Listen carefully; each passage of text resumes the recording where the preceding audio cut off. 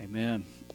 Hey, give me 15 minutes this morning to unpack Colossians 1 for us. Open your Bibles, pull out your phones, whatever your device or choice is to engage the Word. Open up to Colossians 1, 15 through 20.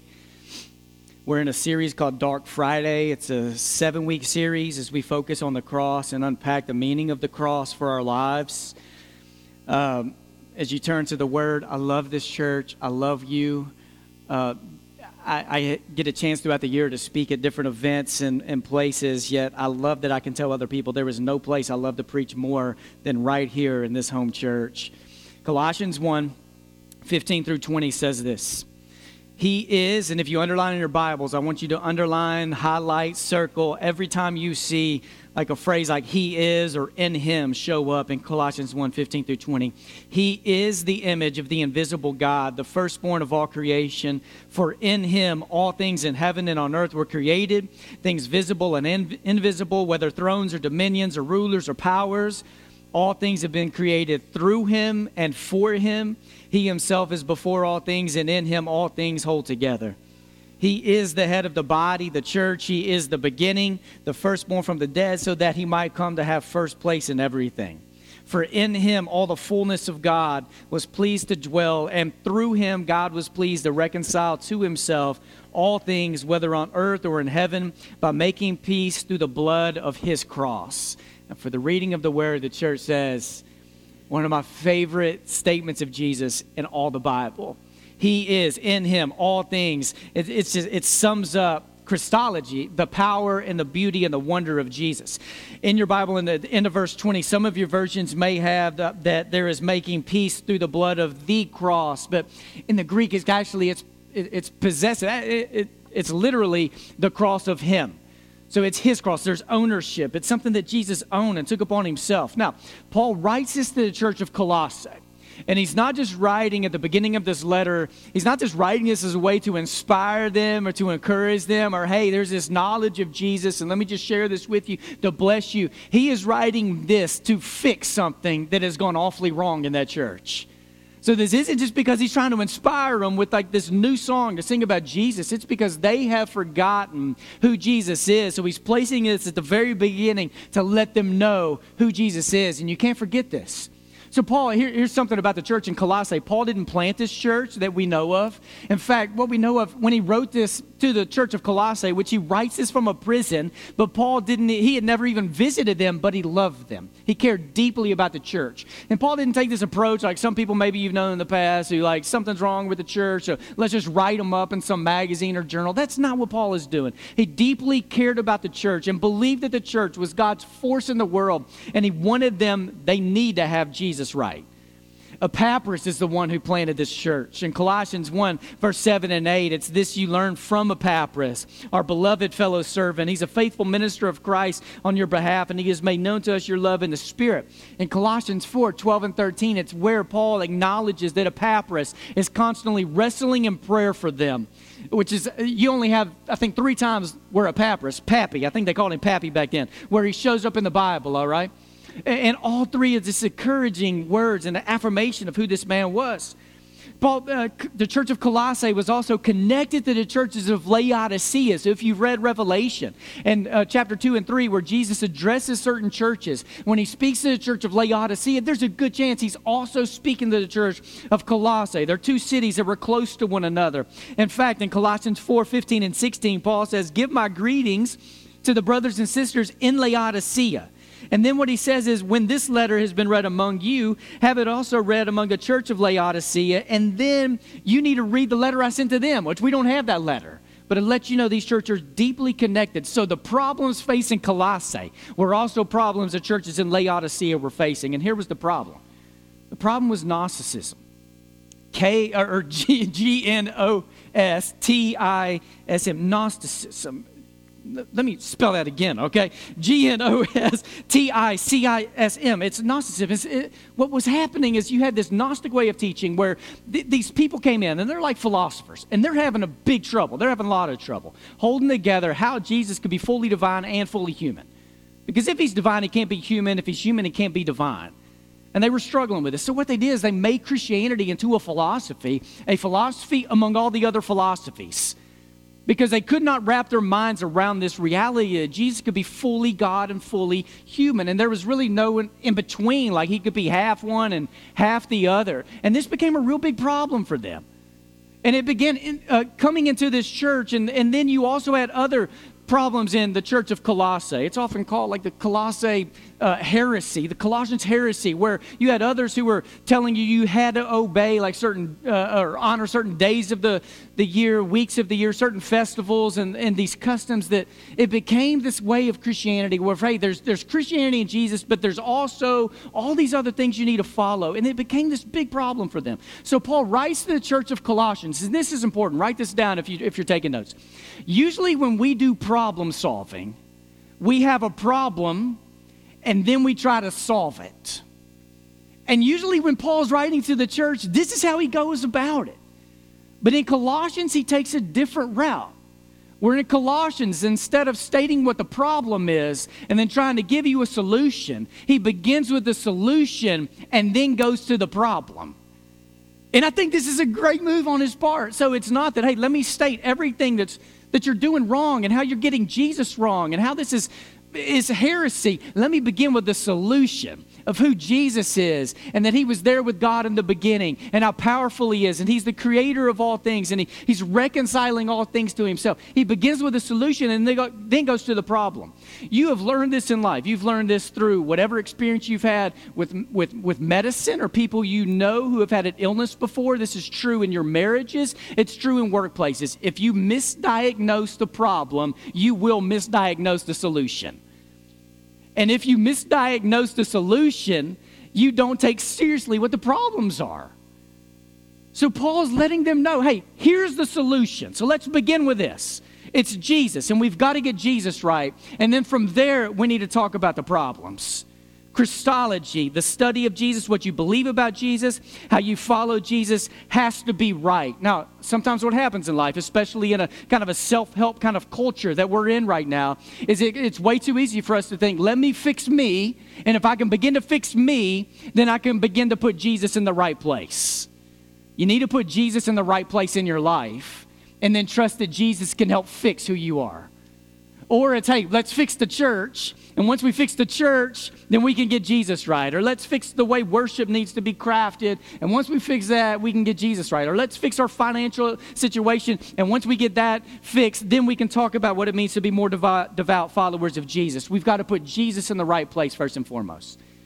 Now, what happens too often in our culture is this really, it's bugging me. I'm having to wrestle with this a lot. The way a lot of people in our culture, and in the Christian culture, use the word Christian doesn't line up with the life of Christ. Christian, in way too many circles, has become a way that we talk about moralism. So it's the Christian thing to do, or it's the Christian thing not to do. It's about moralism. It's become like a slogan, and this is so true around Christmas, all right? A lot of times you hear the phrase, we need to keep Christ in Christmas. Here's what I'm way more concerned about, is that we are keeping Christ in Christian. The Christian is not just a belief system.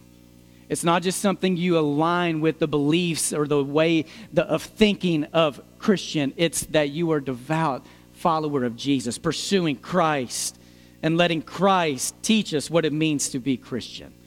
Colossians 1:15-20 safeguards against heresy.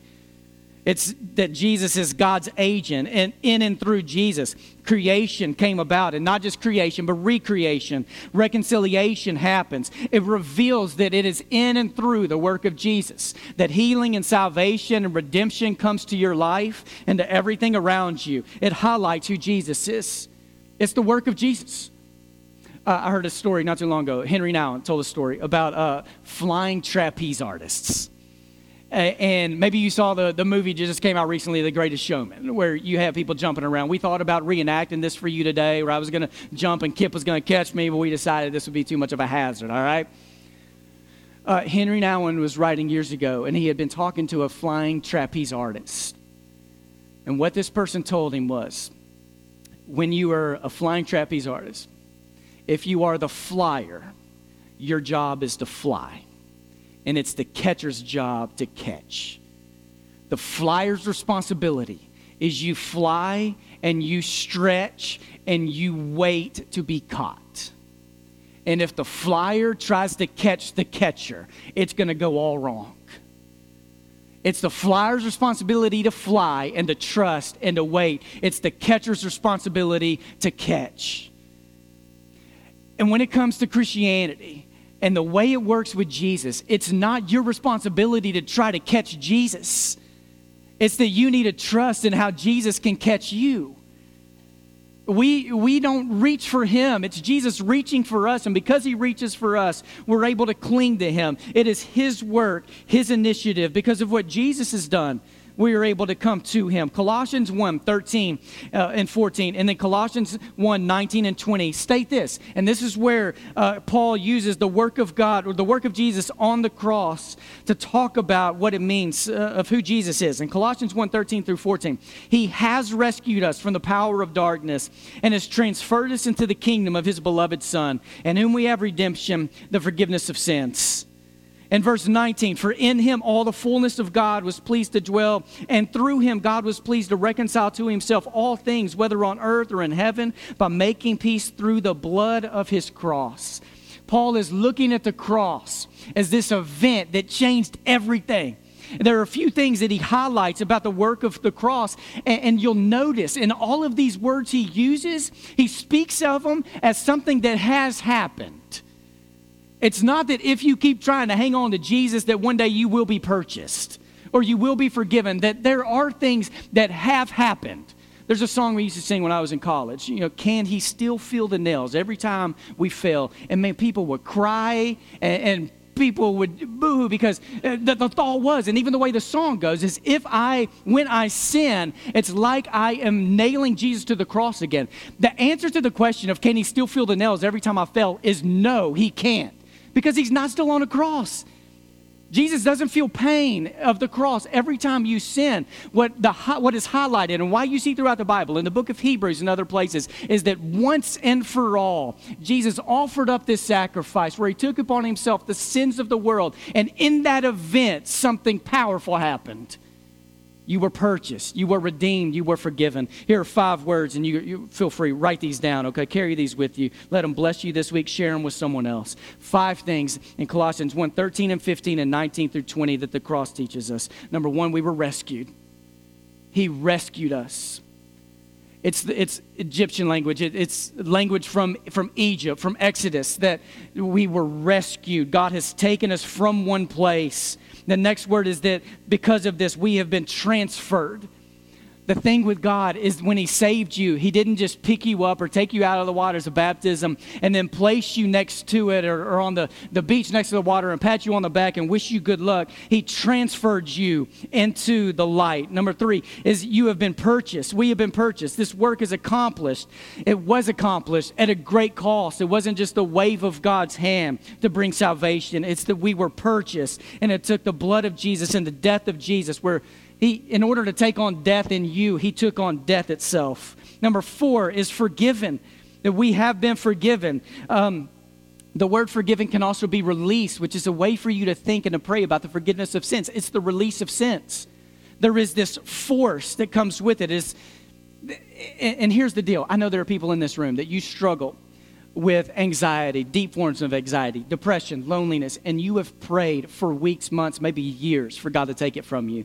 You have cried out to God for God to speak light into your darkness, and it doesn't seem like it has happened. I'm not making this force through what Jesus has accomplished at the cross sound like a simple prayer you pray. But here's the deal. The church needs to remind each other, the church needs to remind the church that Jesus' power has taken down all the other powers. And even when you are struggling to believe that the powers of evil that are working on you have been taken down by the power of Jesus, it's the church that needs to be reminding each other that the power of Jesus has taken down the powers of evil. So when we hand communion to one another, this is more than just handing a tray. We are handing the power of an event that has completely changed the world. We need to hand communion to each other with more force. And I'm not talking about throwing trays, all right? I'm not talking about throwing it into someone's chest, but believing that when I am handing the body of Christ to the person next to me or the cup to the person next to me, I'm not just handing them the elements. I'm handing them the story of an event that has changed the entire cosmos. This is a force. And in this force, there is forgiveness. And the fifth thing is reconciliation. That at the cross, Jesus has reconciled all things to himself. What you learn in Colossians 1 through 15 through 20, what Paul needs this church in Colossae and the Sycamore View Church to believe is Jesus, the world was created by him, the world is reconciled by him, and because it has to be reconciled, it also means that we have been separated from him. There are barriers to reconciliation, and this is true for every individual, but also at the crosses where Jesus took down every system that divides people. Racism, ageism, just keep naming them. And Jesus is reconciling all things to himself. Jesus' death did something. And the church, even though they knew it did something, they also knew that at that time Caesar still sat on the throne. And the powers of Rome seemed to keep doing what the powers kept doing. So here's how Paul ends it in Colossians 1:23. And you who were once estranged and hostile in mind, doing evil things, he is now reconciled in his fleshly body through death, so as to present you holy and blameless and irreproachable before him. And here's the responsibility. Listen to this in verse 23. Provided that you continue securely established and steadfast in faith, without shifting from the hope promised by the gospel that you heard. We keep standing on these promises. There was a story in National Geographic of a fire that broke out at Yellowstone. And when this happened, the park rangers went out after the fire to assess the damage. And they came upon this one bird. It was petrified. It was covered in ashes. This bird was dead. And one of the park rangers took a stick, and when he poked it, these little baby chicks came running out under this mother. There was this mother that in this moment of danger took her wings and covered up her babies.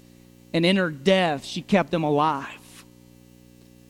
All right, the wings of God have covered us. Now, every metaphor breaks down sometimes because the way it works with Jesus isn't that his death kept us alive. It's that in his death, we are able to be brought back to life because we were fully dead in our sins and are in need of the movement of Jesus and the story of Jesus to speak into our lives, to call us back to life. And it is through his death that we have been purchased and we can come back to life. So may this word of God bless you as you leave this place today and as you go throughout your work week, that the work of God has been accomplished. Will you trust in the story? Will you trust Jesus to catch you and to use you throughout this week? For the elders and prayer leaders, go where you are supposed to be, where you're stationed in this room to receive people. We're going to stand and we're going to sing a song together as a church. I ask for you to sing this as a declaration of our faith and what God is doing among us. Let's stand, let's sing. Feel free to come and find one of our leaders.